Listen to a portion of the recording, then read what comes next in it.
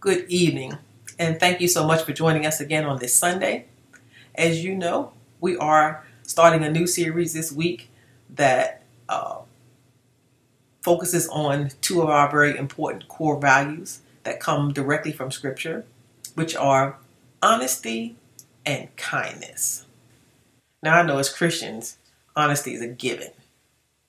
We know that we are charged throughout the Scripture very explicitly not to lie and to live lives that are honest. But kindness, I am not sure if that is so overt. So tonight, I am going to continue in this series talking about honesty and kindness, but specifically as it relates to sharing the gospel.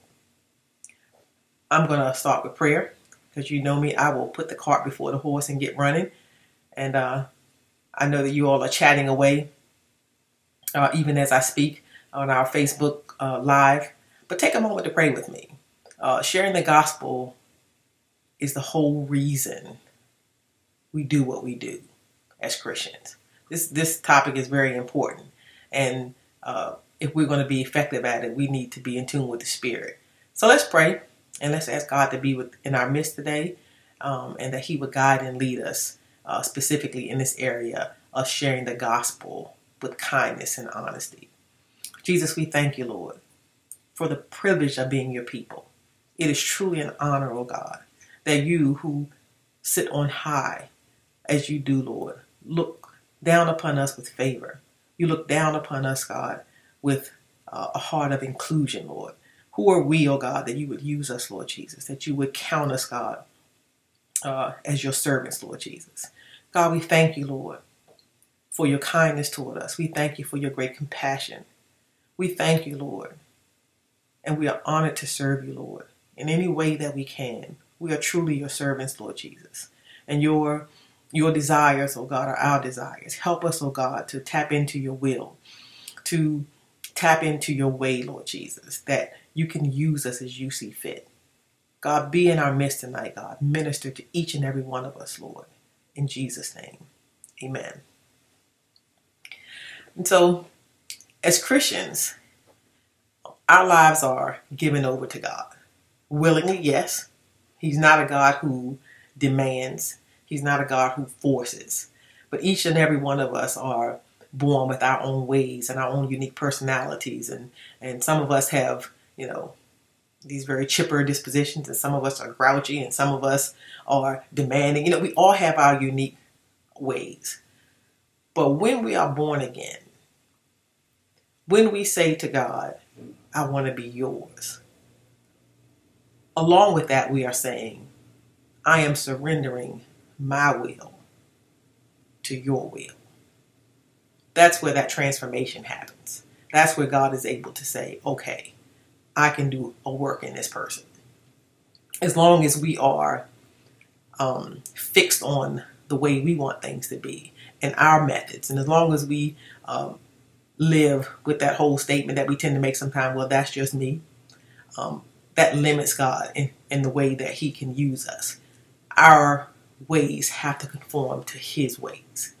And so as I talk to you tonight about sharing the gospel, I want you to keep that in mind. When God transforms us, he puts in us gifts. We talked about several of them in our recent small group series when we talked about the gifts of the Spirit, the fruit of the Spirit, both of those actually. And kindness indeed is one of those. And so God births in us these gifts through love. And those gifts are meant to be used for the furtherance of his kingdom. And so we have to give over to him. So I'm going to give a couple of scriptures that talk about this good news. All right, talk about sharing the gospel. The gospel means good news. And so Proverbs 25, for example, says, Proverbs 25:25 says, as cold waters to a thirsty soul, so is good news from a far country. So here we see that contrast.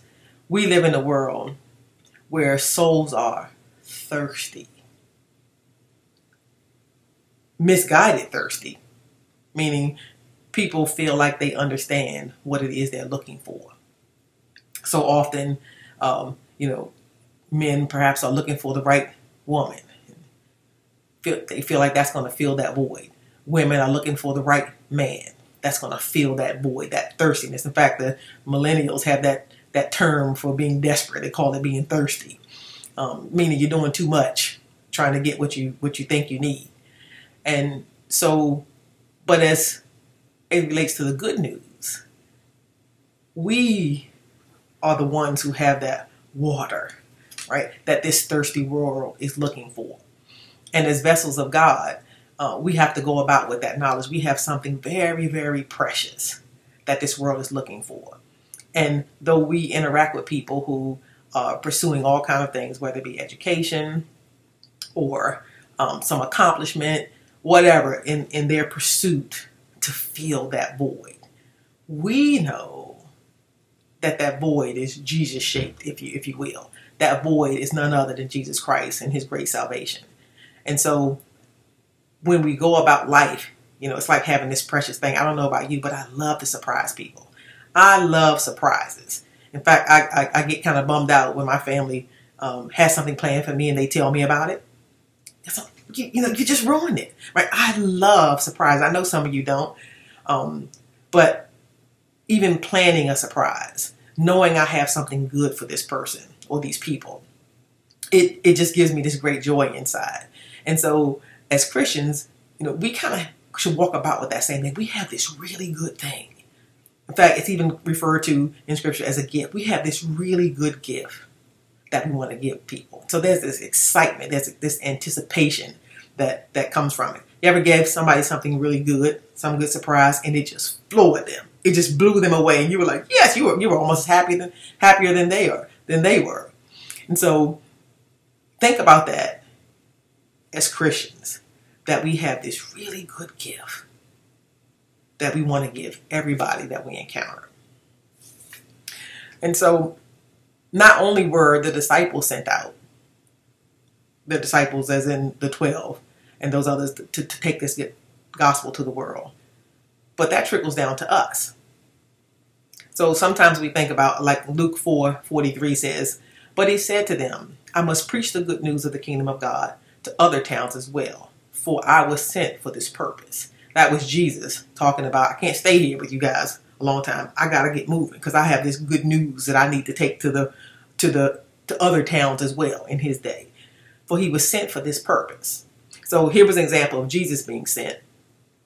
We know it in the Matthew that great commission that the gospel was sent out to, go ye therefore and teach all nations, baptizing in the name of the Father and the Son and the Holy Ghost, right? So that's good news. That's the disciples. That's Jesus.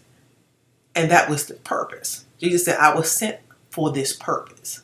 I want you to know tonight that is your purpose as well. You may not be Jesus. You may not be part of the original 12. You may not be a preacher or a teacher or any of those formal titles. But as a son and a daughter of God, that is your purpose in life, is to take this good news to your world, to your family, to your workplace, to your community. I'm just making that bigger circle out now. Wherever you go, this good news goes with you. In fact, Jesus talked about in John 3:16, we all know this verse, for God so loved the world that he gave his only son, that whosoever believes in him should not perish, but have eternal life. Right? Again, I'm talking about this good news. We're living in a time where life is very obviously very fragile. People have checked out, and I do not mean this crassly, since COVID-19 has hit our community this year. People who we never thought would go in this way, let me put it that way, have left this earth. And Jesus wants to bring us eternal life. I'm just using that example of life being fragile. And there's young people who are dying early. Old people life is very uncertain. Right? None of us can say how many days we have on this earth. So again, in respect to good news, when you can come to someone and you can bring them the gospel, when you can say to them that if you decide to be Jesus, if you decide to be saved, according to how we define that in Scripture, if you decide to be transformed, you can have eternal life. You know how much despair this world is facing right now? Do you know how much despair the world has faced, period, throughout the ages? And to be able to say that this little world that we have right now is not the be-all that ends all.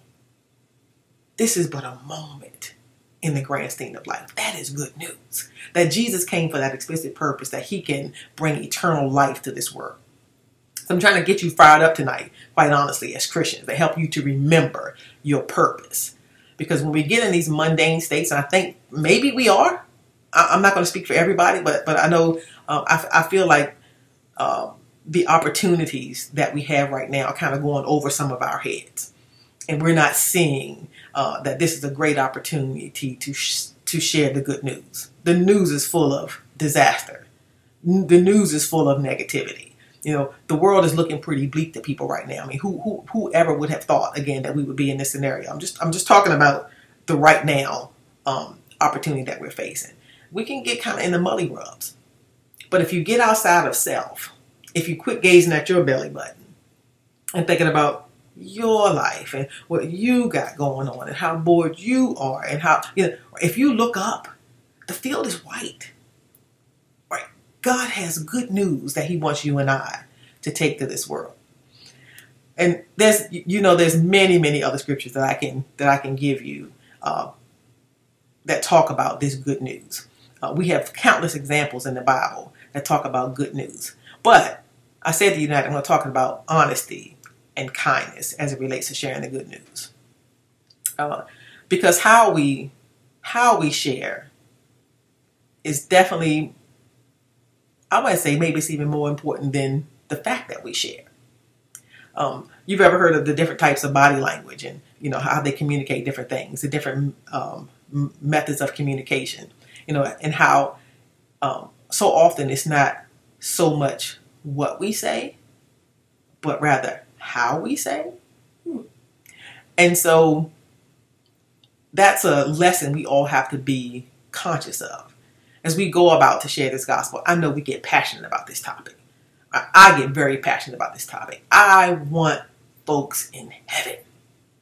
Right? Even the most wretched, I want them in heaven. When I think of the pedophile, I think of some of these people who make me so mad, I want to choke them. I'm talking in my flesh. I just want to. You do too. There's certain people, there's certain crimes, there's certain atrocities that people perpetrate on other people that get our dander, and we just want to. But we got to remember, all souls belong to God. There's not a person on this earth that hasn't been affected by the spirit of the enemy who wants to destroy us. Right? You ever seen some horrific criminal? You see some criminal who, again, a pedophile, some kind of serial killer, and you see their picture. And I'm sure I've watched. I'm a documentary buff. I'm sure I've seen some documentaries where they show their baby picture. You see this person as this little innocent child, and you say, "How in the world did this person get from this little sweet innocent child to be this murderous, rapist, whatever person that they end up being in life?" It's because the enemy has devastated their lives. So we have to remember that this battle is not ours, and our battle is not with people. Our battle is not flesh and blood. Our battle is against that horrible enemy, Satan, who devastates lives, both the perpetrator and the victim. He's the one who devastates lives. It's not our place at all to be on the judgment seat. It's not our place at all to wish damnation on somebody or to wish punishment on somebody. But we have to be always, always, always on the seat of mercy. God so loved the world that he gave his only begotten son. That not only you and I, because if you really look at yourself, you'll find out just how wretched you really are. I look at myself and I resonate with Paul when he says, "Oh, wretched man that I am. Had not God intervened in my life, where in the world would I be?" Don't take for granted where you would be. I don't care what family you were born into. I don't care how many generations of Pentecostal you've been. Don't take for granted where you would be without the grace and mercy of God. And so we must approach people with kindness.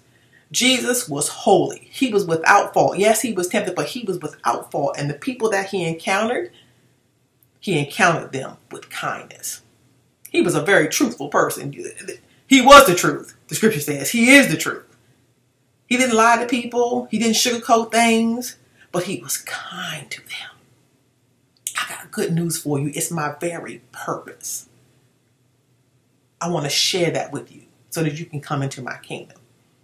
I know sometimes we point to other people in scripture. I think John the Baptist. I'm thinking, who in the world followed John the Baptist? Sometimes we say, well, John the Baptist, he was rough. He talked to those Pharisees. He called them, dead men, or what do you call them? White sepulchres full of dead man's bones. And John the Baptist was rough.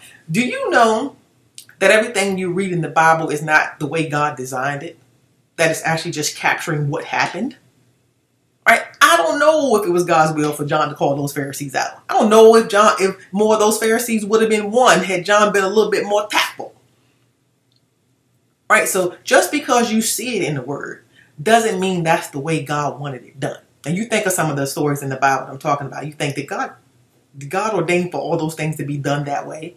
No, he's captured the story so that we can read them, we can learn from them. Okay, so if you're looking at some of those stories, you say, well, it's okay for me to be rough because, John was rough, and you can think of some other, but is that the most effective way for us to operate? Is that effective for us to be that way? Talk about truth or honesty and kindness. Yes, we hold the words of life, but that doesn't give us a pompous position in life. That should give you humility. That word kindness is loaded. If you look at the source, there's other words that pop up, like compassion. Compassion is I can relate to you word. Empathy, gentleness, right? That's what those are other words that you can replace with that word kindness. I want you to think about that as we go about. Because when you understand who you are, and you understand who you are in relation to God, and you understand what a privilege it is to be his, you can't help but be compassionate to those that you come in contact with. We are nobody. Zilch. We are nothing except for what God makes us. We wear his righteousness. The only way that we even remotely worthy is because we've been washed in his blood. And worthy may not even be the right word. You get my point. We belong to God. He is our righteousness. In us, no good thing whatsoever. I heard someone say, well, Jesus braided a whip. He cleaned out the marketplace and, as if to say Jesus was rough. No, that's not the case. That has nothing to do with the way we share the gospel. All of us have our moments of, snapping, if you will, about certain things. But I'm talking specifically here about how we go about sharing the gospel. There are times, no doubt, that we can be intense. But that intensity needs to be at the leading of the Spirit. Kindness doesn't mean that I'm a marshmallow. Kindness means I'm going to give you what is best for you. Kindness means I'm considering you. We have situations where we have to implement tough love. Doesn't mean I'm not being kind because I'm not being tough. But there is a thin line between being tough and being controlling, being demanding, being overbearing, being condemning, right? I can show tough love. I show tough love to my kids all the time. But I love those little stinkers. Well, one of them not too little anymore. Actually, neither one of them, right? I'm still being kind to them. When I teach them life lessons, and sometimes they're not, they don't go there. My intention, my motive is kindness, right? I'm looking for a certain outcome. So kindness doesn't always look the same. But our motives have to be with kindness. It has to be our motives are for the benefit of that person, not for, our own selfish reasons. And so we have to let God guide our intensity, which way that kindness is manifest. Yes, we're always going to be honest. There are several examples in the Bible. I think about Zacchaeus. Rachel mentioned him in her lesson earlier, maybe a week or so ago. When Zacchaeus is climbing up in a tree and he wants to see Jesus, and Jesus looks up and he goes, Zacchaeus, this is in Luke 19, I need to come to your house today, right? Quick, I'm reading 5, quick, come down. I must be a guest in your home today. The people couldn't stand Zacchaeus. He was a publican. He was a thief, essentially. They couldn't stand Zacchaeus. Who in our lives I know I'm hopping around tonight, but I'm hopping around tonight on purpose. I'm just letting God have his way right now. I'm just flowing. So if you got to sit down and piece this thing together in some logical order, you can do that after the broadcast. I'm just going to flow with it tonight. Who in our lives do we despise? Who in our lives do we think we have pegged? You know, those people. I don't like those people. Those people, right? Jesus is the one who reads the hearts. Jesus came along and Jesus knew that Zacchaeus was looking for him. If you seek me, you shall find. Zacchaeus was seeking. And Jesus knew that. He goes, dude, I got to come to your house today. I got a gift for you. I got good news for you, Zacchaeus. And before it was all over, in Luke 19:9, Jesus responded, salvation has come to this home today. For this man has shown himself to be a true son of Abraham. For the Son of Man came to seek and to save that which was lost. The world treated Zacchaeus harshly. I'm sure he was probably spit on, cursed out, everything under the gun. You know, when you touch people's money, you bring out the worst in people. This man was a thief. He was taking over and above what he should have been taking. Folks were mad at Zacchaeus. I'm sure they had wished him dead. I'm sure that, sorry, that was a net that came across my screen. I'm sure they had wished him, wiped out. But God wished him saved. And we as the church cannot operate the same way as the world. There's things we get real nasty about. Don't touch our money. Don't touch our kids. Don't touch certain things. We coming after you, right? We can't have that. Jesus looks on the heart. So earlier I mentioned to you that we have to be led by the Spirit. God, how do you want me to operate? Always with honesty and always with kindness, because we want God's will to be done. We want God us to lead those people that who are seeking. You don't know who is seeking. In fact, you can't know who are seeking. There are people who are seemingly faithful, and they ain't seeking. They ain't going through the motions mode. There are people who are not faithful, yet they are seeking. Somehow they are all caught up, and God can use us to put them on the straight and narrow. And so we don't know. God was kind. Salvation came to Zacchaeus' house that day. So often we make ourselves responsible for the outcome. That's why we get harsh sometimes. That's why we get demanding sometimes. That's when we get people in we get them in a grip or a headlock, because we're you're going to respond. Don't you know this is good news? I guess so. I mean, think about that, right? You don't cram good news down somebody's throat. You don't force a gift on people. You bring good news with excitement. You bring good news with anticipation. And good news, again, is not always, let me say, sharing the good news is not always verbal. We talked about with your life, different ways to communicate. Your life is a living epistle, seen and read of all men. As you go about life and people see the good news in you. Well, why are you so happy? Why do you, I've seen hard things happen to you, and I still see you, with a pep in your step. I still see you have joy in spite of. So people can look at our lives and they see in us good news, which draws them to us. It's funny. Just last night, I was sitting at my desk and I was getting ready for a meeting. Excuse me. And an email popped up. It was like 10 something. Maybe I was already in the meeting, but anyway, it was like 10 something, I believe, at night. And there was a man who I know I haven't talked to this man in over 10 years. When I worked at Christiana, he worked at one of the vendors that supplied some certain products for us. And I'll give you the gist of what he said. He says, something like, hey, Leila, I hope you and your family are well. Lately God's been giving me some dreams and bringing people to my life who were very special. You were one of those people. I always remember you showing kindness and I'm going, huh?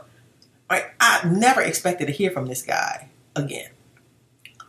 But he said in the midst of that, how he was so impressed when I left Christiana to go and do something I was passionate about, which was work for my church. He wished my family well, that we were doing okay during this COVID time. That kind of floored me. Never expected to hear from that man. In fact, it took a second to register exactly who he was. But our kindness, our lifestyle impacts people. Everybody expects everybody to be nasty. That's a given these days. People pop off all the time about any and everything. So your nastiness doesn't move people, but your kindness will. Your kindness being led by the Spirit, your kindness with your honesty, right? It moves people, it impacts people. So tonight, as I sign off, I'm going to bring to you a thought from Vincent Beardsley, who is one of our developing leaders. And Vincent added to my thought this message tonight. And Vincent said, two of the greatest spreaders of the gospel were Paul and Jesus. Both heavily relied on both kindness and truth. With Jesus, the kindness part is obvious, with the numerous stories of him showing great kindness and grace to atrocious sinners. However, he also had truth as a central focus of his ministry. He had the habit of preceding important statements with, "I tell you the truth." He said, "I am the truth." And even in those cases where he showed massive amounts of kindness, he still told the truth even when it hurt. And he gave a couple examples, and I won't give those examples because you'll hear about those. In fact, you heard about those last night. Paul, on the other hand, clearly had a focus on truth, going to battle in almost every letter he wrote with people who corrupted truth. He also repeated, "I tell you the truth," or "I speak truthfully," although not as much as Jesus. What's more, Paul multiple times refers to conversion as coming to the truth. Have you ever heard that? Even when we tell our own testimonies, we say to people, "When I came to the truth," right? So Paul used that phrasing also. The gospel is truth, and yet his letters are also filled with the good news of the love and the kindness of God. He shows the love and kindness of God in how he speaks. He speaks with force against those who corrupt truth, but he constantly turns to the love of God in describing what truth is. And in 2 Corinthians 9:6, he says that one of the things Paul, proves himself by is his love. Right? Talking about proving your attitude. I'm going to prove myself by my love. The same love that he spent an entire chapter writing about in the preceding letter in 1 Corinthians 13. The love that expresses itself in kindness. Love and truth were the way Jesus spread the gospel, and they formed the core of Paul's teaching. Love and truth, or kindness and honesty, are not just some possible tools for spreading the gospel. They are the tools for spreading the gospel. Here, Vincent. That was awesome. Thank you so much for that. And I don't really think anything needs to be said other than that. I'll read his last sentence one more time so you can take that with you. Love and truth, or kindness and honesty, are not just some possible tools for spreading the gospel. They are the tools for spreading the gospel. Thank you. Jesus, we worship you this night, Lord. And God, we ask that you would minister to each and every one of us, God. Help us to think about our attitude. Help us to think about our modes of operation, God, as we go about to reach this world for you. Help us to be effective, Lord Jesus. We want what you want, Lord Jesus. We want souls to come to your kingdom. We want people to be set free. We want heaven full and bursting, oh God, with your people, Lord Jesus, when this thing is over. Help us, oh God, to put aside our methodologies, our erroneous thoughts, our own carnal methods, Lord Jesus, and help us, God, to put on the mind of Christ, to operate as you would have us to operate, God. Let your will be done in us and through us, oh God. Oh, we worship you, Jesus. Thank you, Lord. Thank you for counting us in. Thank you for making us laborers for you, Lord Jesus. We worship you this night, Lord. Thank you, Lord Jesus. Hallelujah, Jesus. Oh, we bless your name. Praise you, Jesus. Hallelujah. Oh, hallelujah. We ask it all in that wonderful, wonderful name of Jesus. God bless you, and go about your life and touch some souls for Jesus Christ. Show them some kindness as you go about your daily living. Good night, and God bless each of you.